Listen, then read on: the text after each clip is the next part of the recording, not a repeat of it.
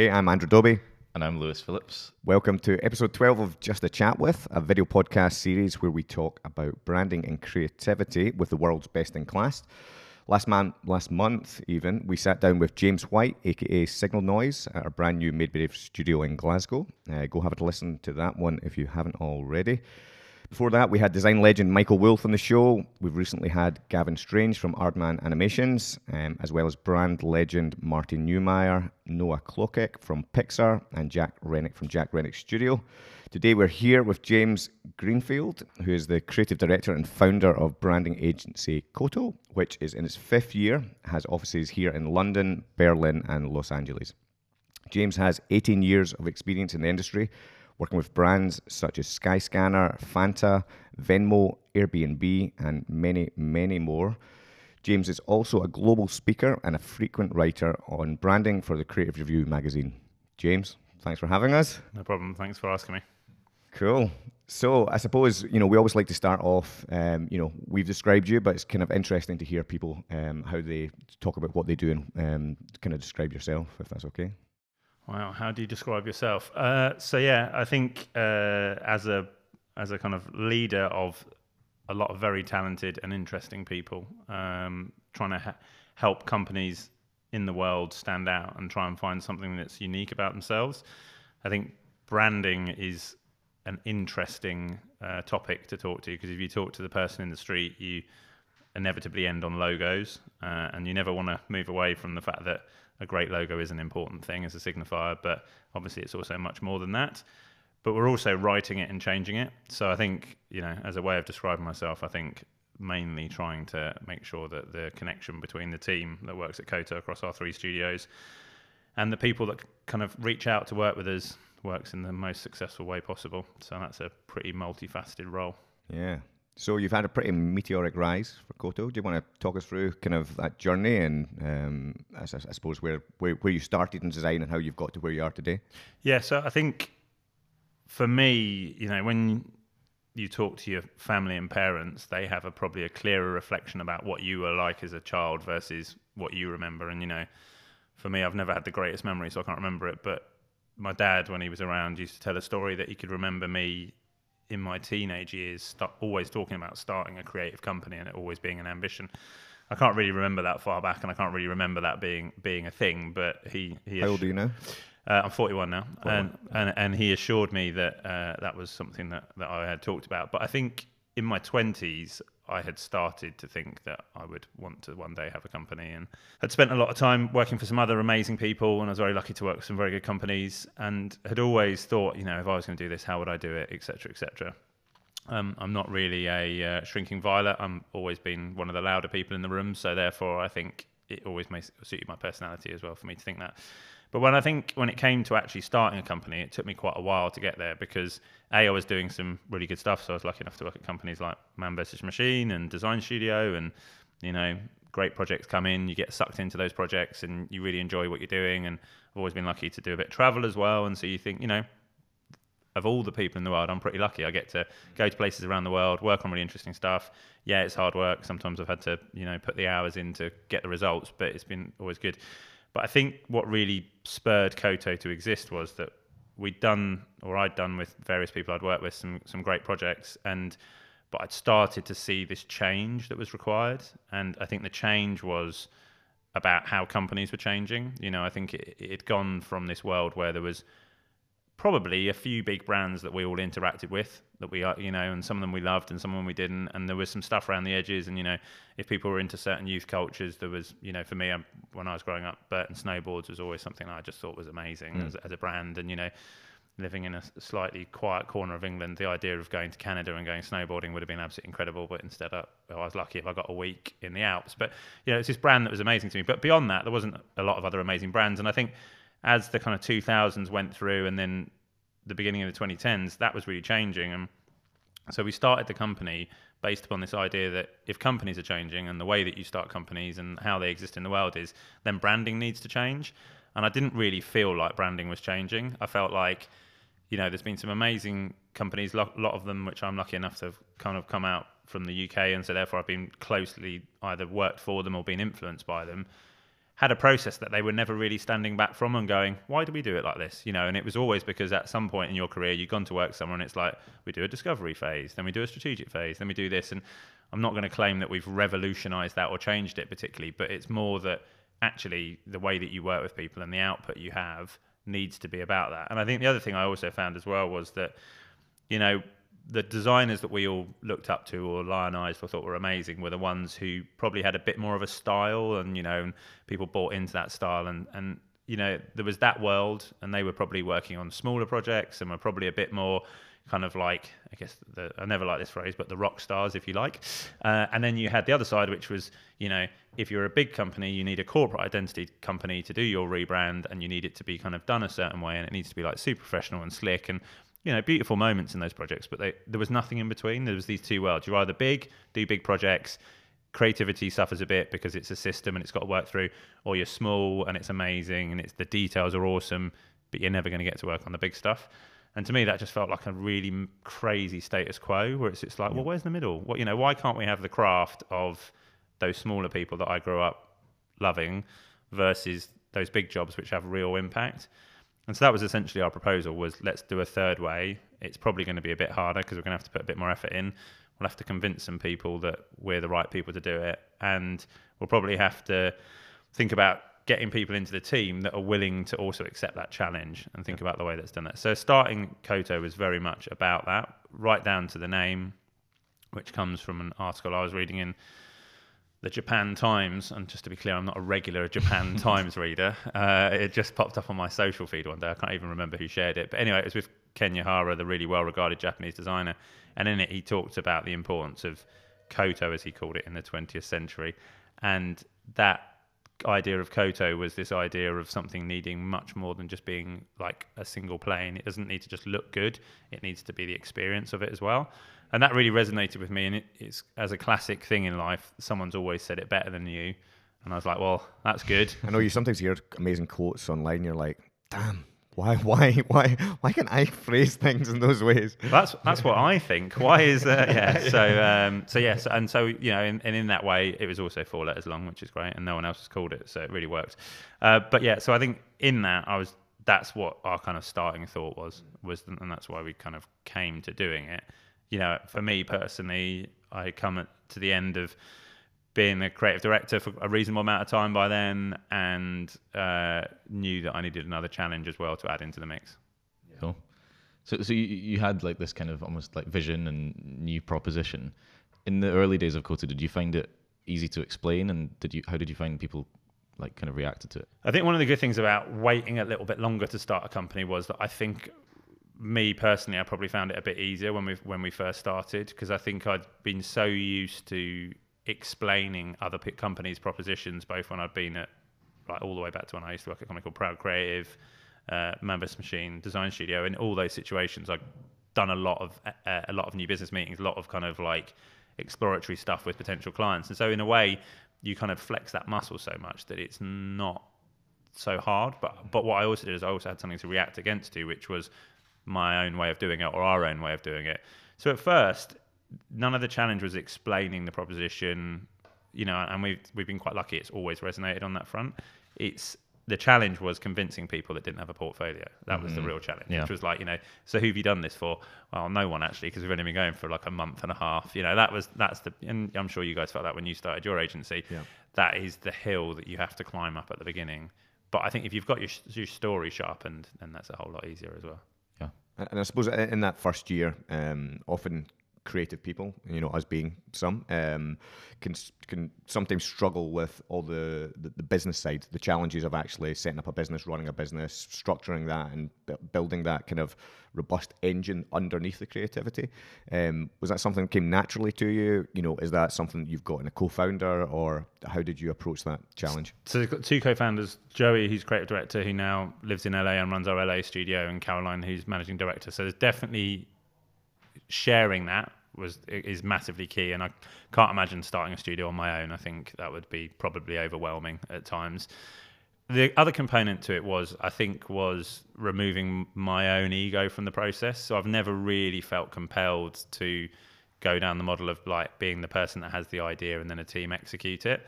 And I think for a lot of creatives, they have, and there's no criticism in this, but they have this itch they need to scratch, which is like, I need to do this. The reason I want my own agency is I want to be released from, you know, the shackles of working for someone else, or, you know, and kind of do things my own way.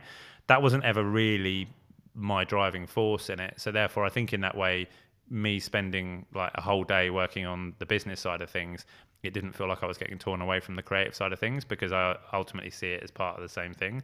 And so in that way, I think I'm kind of lucky on that front, which is, you know, I don't ever imagine doing a portfolio for James Greenfield ever again. I can't. Yeah. I don't have that need within me, you know. And so therefore, on that front, I think it has given me the mental space to be able to do the business side of things, understand the sales process, team structure, spend time on, you know, working with team development and all that kind of stuff, which you have to do to be successful.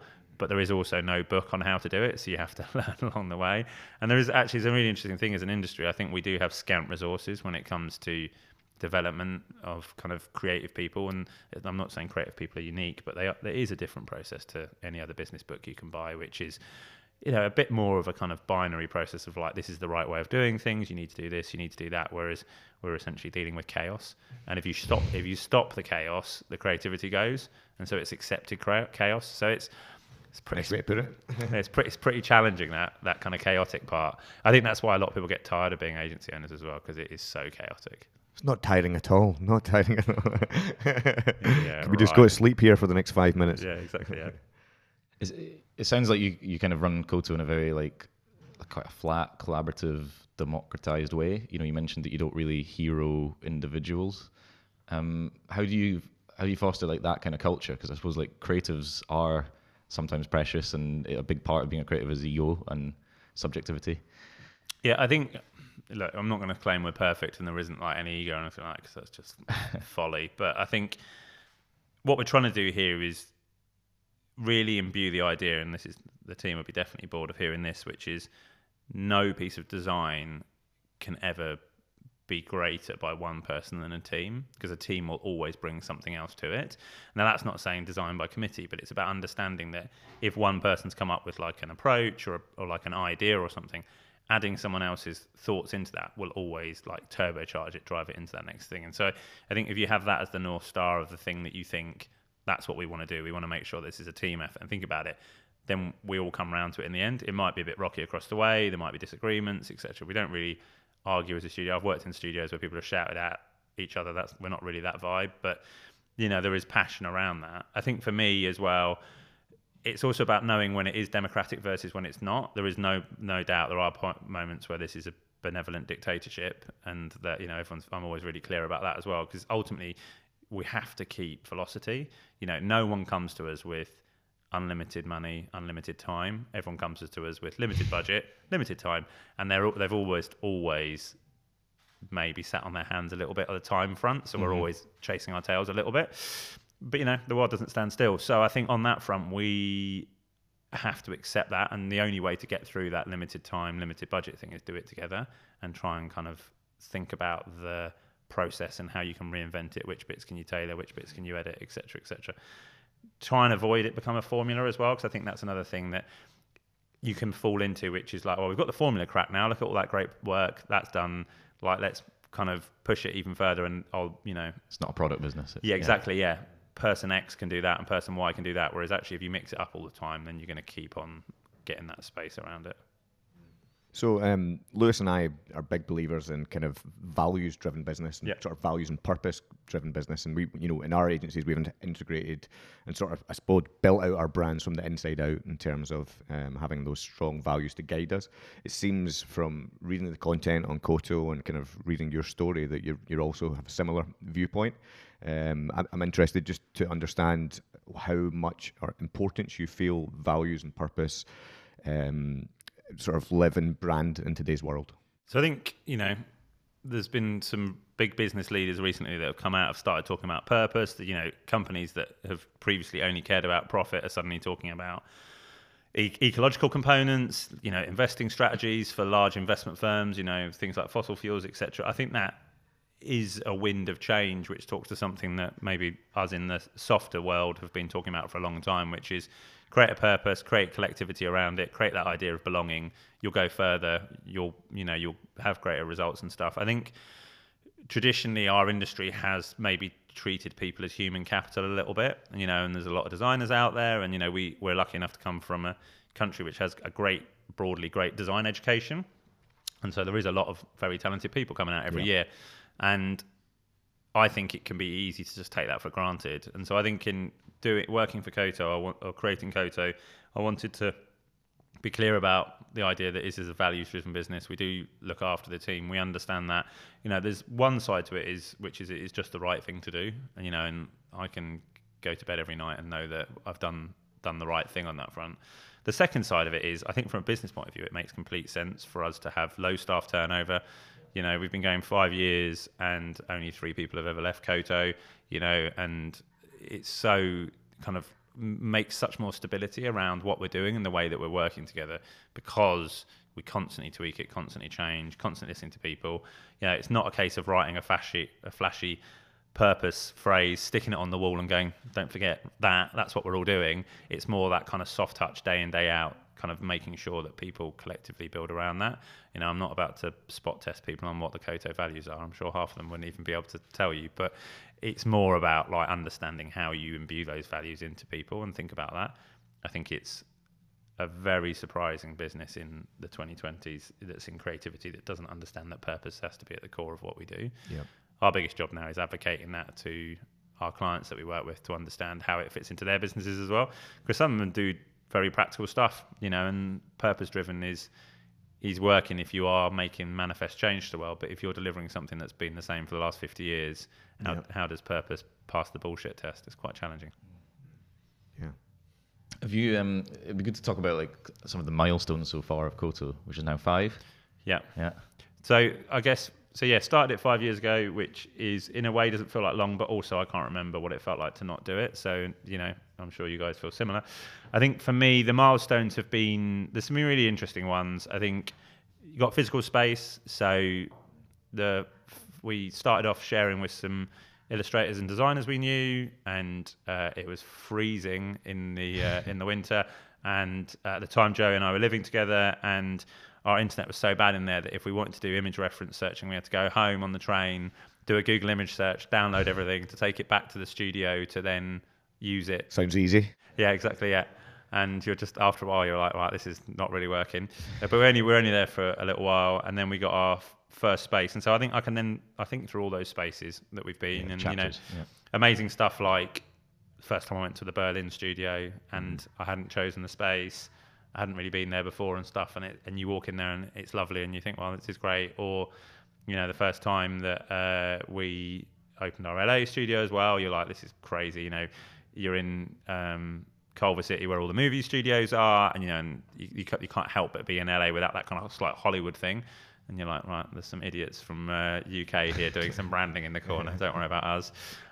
So there's all that stuff. I think there's the client kind of component. So I remember there's a guy called James who used to work at Coca-Cola who became a bit of an advocate for us there. And the day that he rang up and told us that he wanted us to pitch for the Fanta rebrand was a pretty big thing. There's a nice one. Yeah, there's like 4 or 5 of us at that moment in time, and we were working quite hard because we were trying to build something, and then suddenly you've got a pitch to rebrand Fanta. And Joey and I just by chance had gone to New Zealand for a job that we'd been commissioned to go over there, and so we were working in New Zealand during the day, and then in the evening we were working on the pitch for Fanta in this Airbnb that the host had failed to note didn't have any heating, and it was winter in New Zealand at the time, so that was seems to be like a heating theme going on here. Yeah, and then like things like certain American companies we've worked with, brands that we've worked with over there that have, that you find yourself getting the call, the email, doing the work, seeing it out in the world and stuff like that.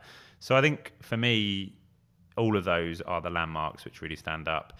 But then there's other different landmarks, like a couple of years ago, the whole team went to Ibiza for a summer party, and you look out and there's like 2 boats and everyone's on the 2 boats, and you're like, wow, this worked. What have I done? Yeah, exactly. Yeah. Who's buying the drinks? Yeah. No. So yeah, so there's those kind of landmark moments that really stick out on that front. But for me, I think I've got this absolute maniacal thing, which I always want the work to be better. And so for me, it's when the work comes out. They're the things that I always, and then go on the internet and then everyone's really horrible about it. So never read the comments. Yeah, the internet can be a dark place. Yeah, exactly. Only read the positivity. Yeah, That's what you got to do. Jumping back to Fanta, for some of the younger viewers, listeners, I remember being young at one point, a long time ago. But like when you hear of people rebranding Fanta and that kind of project when you're a young designer, you feel like you can never get there. And I suppose if you're okay to talk about it, can you kind of talk a little bit about how that came about and kind of what that process looked like for you, and kind of just shine a little bit of a light on how how long do these projects run out for you and kind of what's involved? Because that was early days, wasn't it? That was in like year one, which is quite crazy, really. So basically, when we first started, I'd kind of activated the network, if you call it that, which is like just talk to everybody, gone to see loads of people I'd used to work with, trying to like connect stuff. And we were really lucky. We got some bits early on, which were really good projects. And, one of the first things we did was for a company called Super High, which does really cool online stuff. And, we did their identity quite quick and they were in a hurry as well. But it's still one of those pieces of work that I'm really happy with and I really like it. But off the back of that, there was someone that I'd just been friendly with on Twitter, another designer we've been talking to, and he'd been working with Coca-Cola on a lot of stuff and still does. And they'd been working on this emoji project where they were attempting to make some emojis for Coca-Cola. And my understanding at the time was that they kind of been a few rounds round and nothing had really resonated and they were doing it. And Matt had just said, you should try Koto. They're new, they'll probably do something good on it. And so we got given this emoji project and we did like a few rounds and it went really well and they really liked the work, and it's apparently on cans all over Asia and stuff these days. But that's one of those things where we did it and we were like, it made the asset, delivered it, and then like a year later I was walking through London and there was a billboard with this thing that said like the London Happiness Index and our emojis were all floating around it and stuff. So that's one of those things. Anyway, having done that, Coke then said like, we've got some other stuff we'd love you to look at. And so we thought, okay, yeah, cool. And you think, well, it's probably going to be similar scale, kind of like smaller, like stuff that might be part of something. And then you get a phone call on a Friday, and I was working late on a Friday in our old studio, and it's James who rings up and goes, yeah, I think I'm going to add you to the pitch list for Fanta. And you're a bit like, whoa, right, what, Fanta? And so, Fanta. Yeah, that Fanta. Oh, yeah, that, that really big orange drink. And so we were like, well, obviously we'd love to do that. So we got added to the pitch list. Didn't really know how many other people were pitching or anything about it. I seem to remember, and it's quite a while ago now, so it's hard to really, it's probably all a bit kind of like blurred. But we had like a week or two just to do some ideas. And so ourselves, and then also we got some friends who we'd worked with previously to kind of gave them some freelance money and said, look, we just need like an ideas blast here. Yeah. And we just smashed through like a week or two of ideas, built it out into this deck, presented it to them. And a part of me at that time thought, we're just going to create some ideas that maybe someone bigger is going to execute. And we're just there to kind of maybe be like a bit of a kind of like disruptor that's going to, kind of throw some stuff out there. And at the time, I can't remember how much we got paid for it, but I remember it was like, compared to everything else we'd done, we were like, that's absolutely amazing amount of money. And we were, we both, Joey and I, who were designing back then, had both kind of like dropped our wages massively to start this thing. And so it was very much, soup from Tesco and eat stuff. Again. Yeah, exactly, yeah. And so on that front, we just did those. And you think, well, where's that going to go? Anyway, we won it. And then, so the first stage of work was like 6 months. And there was a 3D bottle that had been created by another company. We got sent some of those. Funny story about that was we got sent this top secret bottle and someone stuck it in the recycling. So they just thought it was like an empty drinks bottle. It's like, God, yes, probably have that out, the recycling. And then the first stage was very much trying loads of different things. And we did loads of rounds of like stuff that was a little bit more revolutionary, stuff that was a bit more handmade, etc. And off the back of that, we had like a number of routes on the table. We then went to Atlanta and did a workshop with people from around the world that have various job titles like head of sparkling and stuff like that, which I'm kind of envious as a job title, and got them to kind of go through this really laborious workshop process for 2 days to understand what it stood for. Yeah. Came out the back of that, and then the rest of it was kind of like 18 months, and we touched everything from what it looks like on the fountains in McDonald's versus we realised how many flavours there were, and that was quite full on, and at that point you go, God, why did we decide to make this out of paper? Because suddenly you're like trying to make a guana which looks a bit like an eyeball and is a Brazilian thing out of paper, and then you're getting loads of feedback about like it doesn't look very guana like, and I'm like, yeah, I appreciate that, but I've never seen one, so I'm trying to like learn what a guana is at the same time. And so we just ended up doing it, and for ages, and then we were really lucky. We worked with Colophon to make a typeface for Fanta, which you kind of see used globally now. And the thing that's amazing about Fanta is that obviously it's massive, it's a global brand, and sometimes one of the team will have a bit of a Google or whatever, and there was this thing in Switzerland recently where they turned our brand into all these massive inflatables, and it's all printed on everything, and the font that you've done is on like surfboards and all this stuff, and you're like, right, blimey, that's like... It's always the best bit, isn't it, seeing it out in the wild? Yeah, totally. Or it drives past you at Halloween with a bus with the font you designed all on it and stuff like that. So it's about 2 years' work, and for us it was really good because it was a really nice big piece of work, which meant that from a financial point of view we had something that we could do, but also from a team point of view, people when they kind of joining us, because at that point we started hiring people, they had something really exciting to start with, and so I think it really set the tone of the company early on. But in terms of how you get jobs like that, like biggest thing I've learned in the last 10, 15 years is that new business is the most kind of organic, crazy thing in the world. One person you met once remembers you somehow and sends an email to person X and says you should talk to these people, and you're always a bit like, wow, right, okay. And I think there's a lot of agencies out there that probably spend tons of time and money on new business people and prospectors and all that kind of stuff. It's that chaos thing again. It's just not like that. Yeah. And so sometimes like 4 years ago, 5 years ago, you've met someone for that brief second and it comes back, isn't it? Or another designer recommends you all the time, which happens way more than I ever thought would happen. Yeah. So You've got the Fanta can behind there. Do you want to show it to just people watching? One of many. That's an Israeli one, I think, that one. And then my favourites are the ones from the Far East, which are frankly bonkers. But yeah, there's something quite nice. Very sparkling. Went to Japan recently, and there's just like some... Yeah, we don't seem to have a huge amount of Fanta flavours here, do we? We get the short straw over here. Definitely. There's other bits of the world that absolutely love it. Yeah, when you go to Spain, there's like 100 on the shelf. I think it suits the hot weather down there. Yeah, true. Yeah, totally. So, do you think Fanta was the kind of catalyst for a lot of the growth in that early? It was the thing was, because we didn't get to talk about it for ages. Yeah. It kind of wasn't, because we were doing it, but we couldn't talk about it, and it took a long while for it to come out. We got the Gumtree rebrand quite early on as well, which was, is a surprisingly big brand.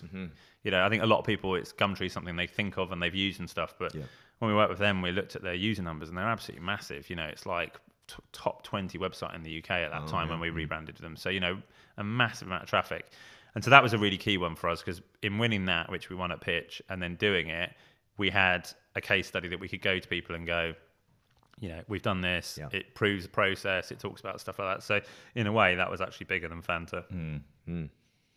So I suppose running an agency now, you mentioned earlier you always kind of thought you would run a creative studio at some point. Did you always feel creative as a child? It's an interesting one. Yeah, again, it's like your memory tricks you a bit. I don't think I was the classic kid that was always drawing. I think I've listened to plenty of podcasts, seen plenty of talks where the person tells the story of like, from 3 years old I had a pencil and I never put it down, so I always knew I'd do that kind of stuff. I think I was always interested in stuff. I was always interested in like 3D stuff, the way things existed, the way things worked. I'm a reasonably practical person, so I think I was interested in like the mechanical sides of things and stuff like that. But I think at the school I went to, it was very academically focused, and as an undiagnosed dyslexic at that time, I always found, I don't know, a bit of me probably just gave up trying to match those that were kind of like, heading for wherever. And so for me, I've kind of was always interested in the alternative stuff. I also grew up in quite a rural place in the 1990s where the world was a bit suffocating, but I wasn't a million miles away from London, and so you knew something was happening.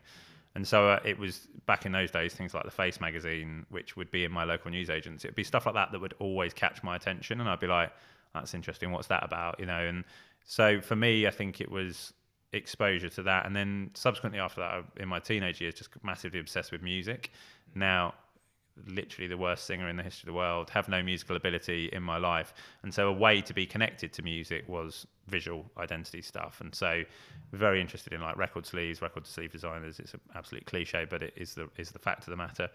And so in all of that, had kind of found the idea of creativity, but I wouldn't say I was like the classic person, And then the third component is I had two very out there art teachers at school who were pretty avant-garde and would like show you weird stuff and like, would really like, and they filled my brain with a lot of crazy stuff. And in doing that, I think that's where it was a combination of all those things together, which is why I think for me, branding works quite well, because it is like an understanding in the world, cultural significance, how all those things work, and then applying creativity to it rather than necessarily just the kind of pure art or design of it. I think, a lot of people end up in our industry and it's actually about their own creative expression. Now, obviously that is important, but for me, I'm much more interested in influencing culture and the way cultures come together, etc., etc. So yeah, kind of like a semi-creative. I also wanted to be a fighter pilot for a while, which is a bit weird now, and I'm one of those things I was really glad I didn't do, because my life would be very different. That's because at school there used to be that test, and there was only like 5 jobs on it. You could be a fighter pilot, a doctor, a lawyer. There was like. It's exactly that. I remember my that test came out for me as a leather technologist, and I was just like, "What is that? That's rubbish." And my careers teacher said, "Well, what do you want to be?" And I was like, about 15 or 16, and I want to be a graphic designer. And he went, "Well, no one's ever earned any money being a graphic designer." And I was like, right, okay. It's funny how like a teacher can like really inspire or really kill something. Like I got a C in higher art, and my art teacher just didn't like me for some reason. They said, "You've got no idea about color. You'll never do anything creative." And I'm like, that could have killed every piece of creativity in you, if you're not careful. So they don't realize their power in a way, do they? Yeah, it's crushing dreams left, right, and center. Totally. How do you keep a balance? Running a business can be quite a consuming thing. Like, yeah, my best solution to keeping a balance so far is having a child. And then therefore you can't forced balance. Yeah, you like, it's forced balance. Yeah. Before I had a child, it was really hard. Yeah, and because it's enjoyable, and so therefore it's like, well, I can sit on the sofa and watch TV, which there isn't that much great TV in the world, or I can go and do the other thing which I really like doing, and is always there and always on. And when you're working around the world as well, it really is always on. Do you know what I mean? It's like you can quite often wake up to a lot of emails and like stuff that's happening, etc., etc. So that has been a big challenge and will continue to be a big challenge. But I think having my son recently has definitely been the thing where it's like you want to not be staring at your computer or a screen. You want to be engaging with him. But you have to detrain yourself, because there's definitely one thing I've learned in the last 12 months is I'm addicted to my smartphone. So I need to work quite heavily on that. How old's your son?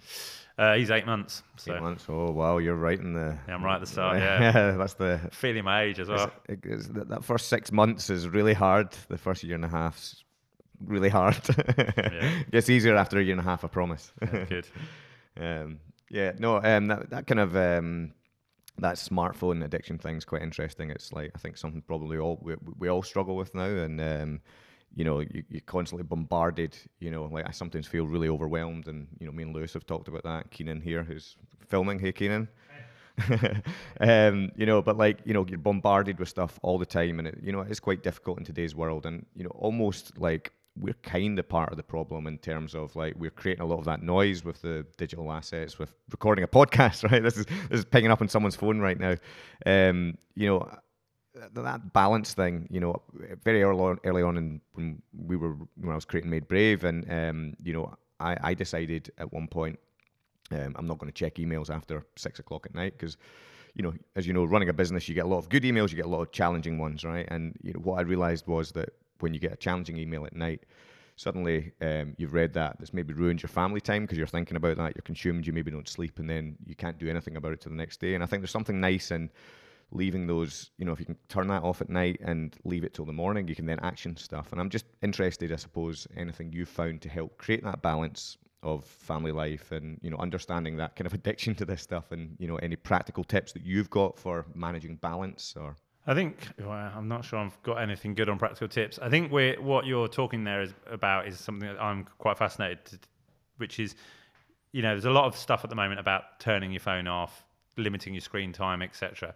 And that's born of a good thought and a good idea, but I actually think what we need to do is have a bit more thought about what role technology is playing in our lives, and not this idea of bad technology, which I think is growing with people, which is like tech is bad. And it's like, well, it's not fundamentally, because it's done a load of amazing stuff, and access to information is incredible and has never been better.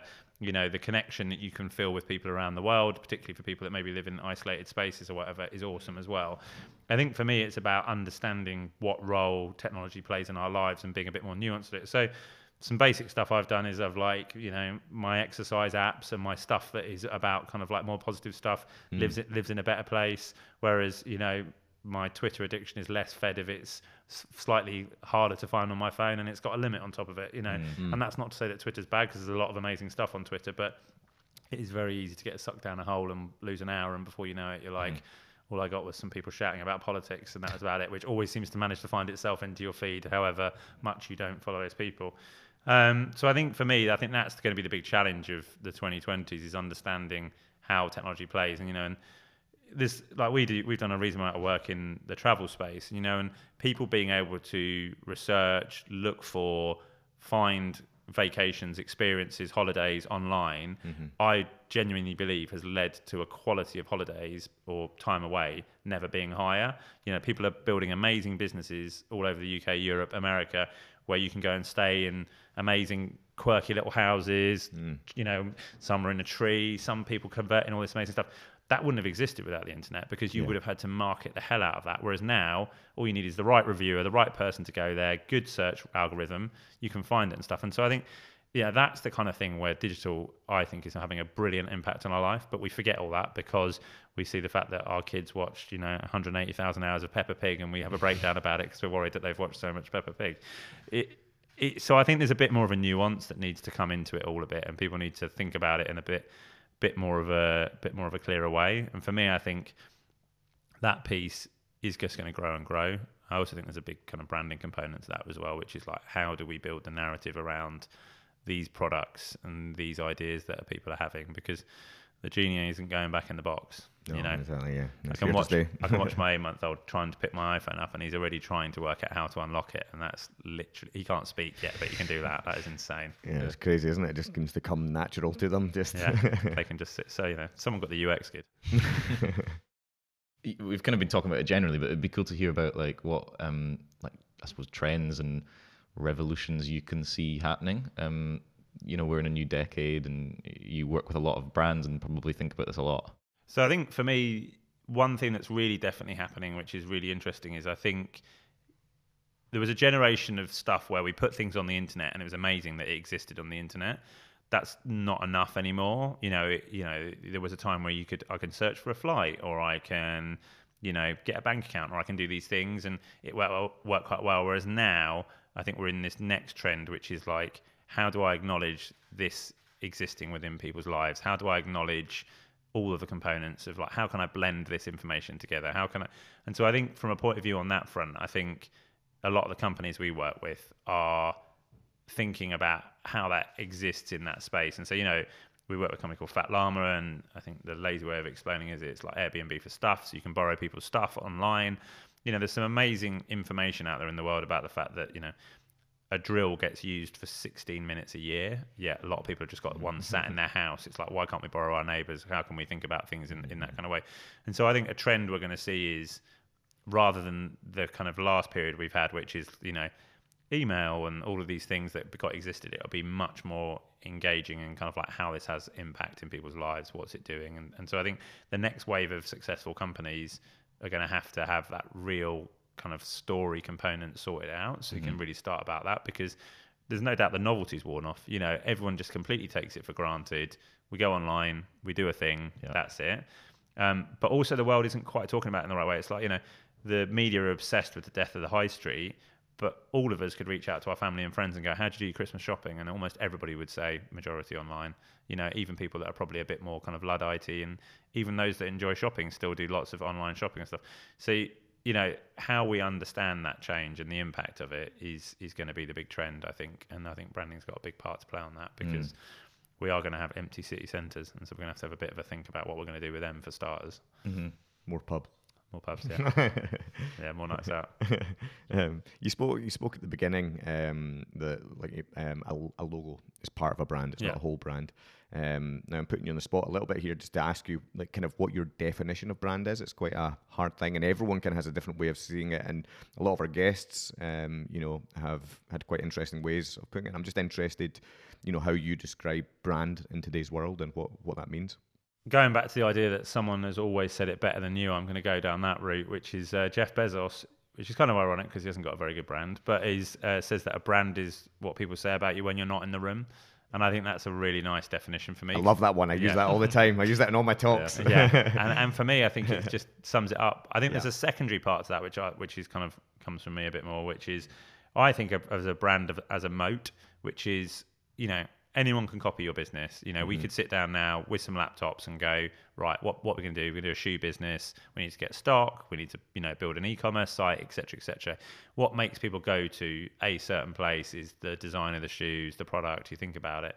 And a brand is no different. I think, a lot of the brands that we work with might have similar services to other people. And so what we're trying to do is build that defendable territory around it, which makes something really stand out. So for me, I think like Airbnb, which myself and Joe were part of the rebrand team in 2013, and then subsequently they work with us here as a client. I think if we get all the travel brands in the world and stick it on the wall, Airbnb really stands out. And that was our intent in 2013, and it still stands in 2020. And that is their defendable moat. That is what makes you go like, well, if I go on Airbnb, there'll be a lot kind of more experience. It'll be more rich. It'll be, it'll be so different in that way. And the brand is really communicating that with us. And so I think true uniqueness is hard because, let's be honest, most things have been done. But I think feeling unique in some component or some way is one of my driving forces when I think about what a brand is. Yep. And the logo is just the identifying component of that. I think there are great logos in the world, but they weren't necessarily all born great. They, over time, a lot of them have become great. Yes, exactly. And, I think there's a funny thing when we do a lot of naming as a company is that getting people to realize that the name wasn't necessarily brilliant on day one. If we're going to start a company that does kind of computers that are 4 times as much as other computers, I don't think we're going to call it Apple. I think, as a proposition on a bit of A4 paper in front of us, we'd be like, yeah, probably not the best name. It's not kind of getting the premium vibe. It's not delivering everything else. But, it's staring at me from your laptop over there, and it's great, and it's a great logo, and it works really well. And so for me, I think a brand is understanding that it is emotions, its values, its visual components, it's all those things. And I'm afraid for all the clients in the world, no, you can't measure it. Yeah. Now we often talk as well about the kind of the logo part. Is much like a human. It's the face. It's the part that reminds you of all those other interactions. Totally. The experiences you've had with that person, their tone of voice, their personality, and all those other interactions. So no, I think that was a really nice definition. That moat. It's like that kind of. That keeps that distance from competitors, isn't it? It's like our job as designers and brand experts is tell people what their brand is. It's trying to uncover it, isn't it? It's trying to figure out what's authentic to them and bring it to life for them. So they've got it as that that nice piece, and I think that's a really nice one. We always use Jeff Bezos. It's a good example. It's a belter, isn't it? It's a belter. Totally. We always ask this as kind of one of the last questions for, again, for the younger people listening. And, you're just starting into your 40s now, and, you've got a very successful agency, and, you'll be very inspiring to a lot of people, including us. And I suppose thinking back to young James and young James getting started in this industry, it can be a hard industry to get in, and you've got to do a lot of graft, you've got to do a lot of hard work. Is there some practical tips that you would give younger you or younger people listening? Yeah, I had a bit of a hard start as well, whereas I got a really good internship to start off with, and then that kind of came to an end, and they were a younger company and they weren't really looking to hire anyone at that moment in time. And off the back of that, I had a bit of a wilderness year or two where I just didn't really manage to connect anywhere. And I think at that time there was where I reflect back on it, there was a few things that were happening. It was number one, the .com boom had just kind of been and gone, and so agencies were struggling a bit because a lot of agencies had come to the fore around that time, and there was a lot of stuff floating around, and in those agencies going under, which some big ones in London did go under, I think people were just a bit spooked, and so they went back to kind of like the what they know mode. I think for me, I had had gone through a degree which was good, but I struggled with probably being one of the stronger people at the degree to suddenly realizing that I was back to zero again. And until I got somewhere, I kind of like had to prove something on that front. And so I think my kind of number one advice is don't think about your portfolio or the work you're doing as a fixed asset. I think one of the mistakes I made is I came out of uni, I was like, these are my projects, I've got them, and I was kind of like walking the pavement, showing them to a lot of people. And I could have spent that 6 months actually making a lot of them better and thinking about them again. Yep. And I just thought about it as a fixed asset. I didn't, that's my uni work. That's what it looks like. It is what it is. Yeah. I spent, all that money getting it printed because in 2001 that's what you did. And giant black folder. Yeah, it wasn't quite. It was kind of like that big, but yeah, I found it the other day actually when I was looking for something. But I think I thought about it as a fixed asset, and I think especially now, 19 years later, it's not. You've got digital assets that you can amend and change, and thinking about it as a living, breathing thing which explains who you are. Because when you're a younger designer, your change that you feel is so much more manifest because you're, the day you leave uni versus 6 months later, you're probably so much more different than you are 6 months in your life once you're as old as me. And so I think that piece there is something to really think about. I think the other piece of advice I'd give myself back there is think about the kind of communication and the story around why you like the work you do, why you've done that. I think it's really easy just to accept your tutors or whoever you've talked to or other companies you've worked at or whatever, their single piece of advice, go, well, they've told me it, that must be it, it's the gospel, I'm going to go and activate against it. And we had some tutors that were very inspiring and very great, but were a little bit more old-fashioned.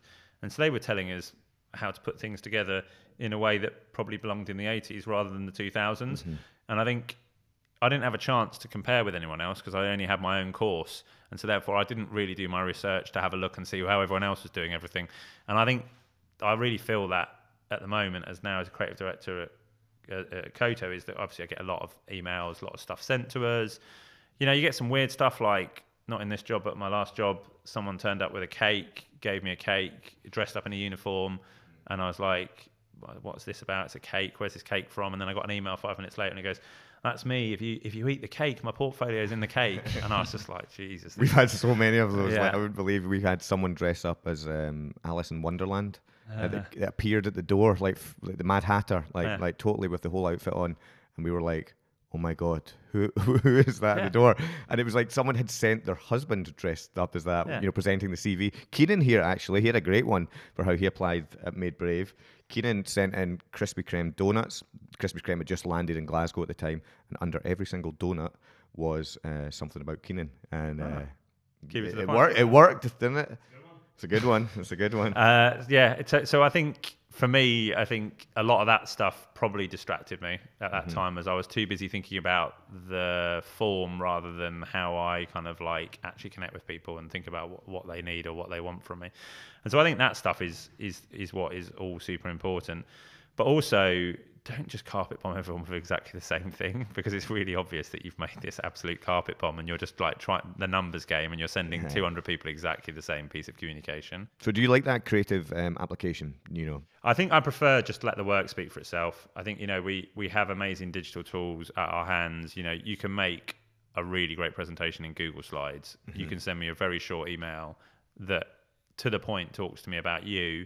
You don't need to tell me which of our projects you love. I know our own projects inside out, and I'm very happy you went on our website and had a look at that and wrote some notes about it. But don't put it in my email because the biggest issue in my life is time. Yeah, I don't, and it's this. I'm not on my own. It's everyone's lives, and so therefore I don't have all day to read 300-word emails that have got an in-depth. That's a big thing, isn't it? It's like keep it succinct. It's that's a really good tip, I suppose, from all of us. Is like keep it small and don't. I think if you apply for a studio, often we get hundreds of these emails every day, and don't let it put off if someone doesn't get back to you. Because if you just keep trying, it might be the 10th, the 11th, the 12th time that it lands on the right day.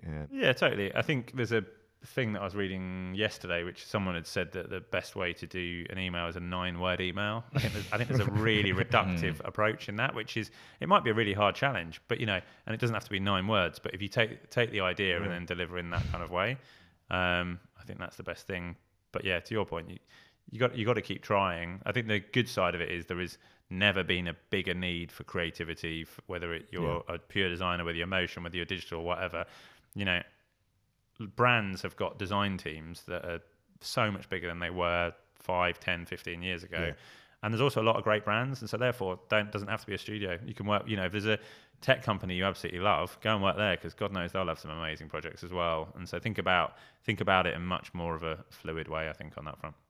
Fantastic. Well, thanks so much, James. Thanks to everyone for listening. Real quick before we go, we just want to give a shout out to _SJ Ward _ who rated us recently and wrote a review. They said, I'm currently taking my graphic design degree, and the podcast turns to many aspects in the creative field, and it's a great listen when I'm doing my work. Also makes me want to try and do more creative work. Great work. Smiley face. So that's what we'd like to hear. So thanks for listening. You know, we'd love more reviews. Help us get the word out. Please rate us and review us. And you know, SJ Ward, please, best of luck with your degree. It's not easy, but you'll get there. If anyone has any questions for me or Lewis, make sure and ask us on social. You can also ask us any questions for any of our guests, or recommend any guests that you'd like to see on the show. If you like what you're hearing, as I mentioned, and you want to support us, please rate us, write a review, and help us get the word out. If you've been listening to the podcast on Google or Spotify, you can also watch the full version on YouTube. We publish a new episode on the last Monday of every month, so make sure you are subscribed, and we'll see you next time. Thanks.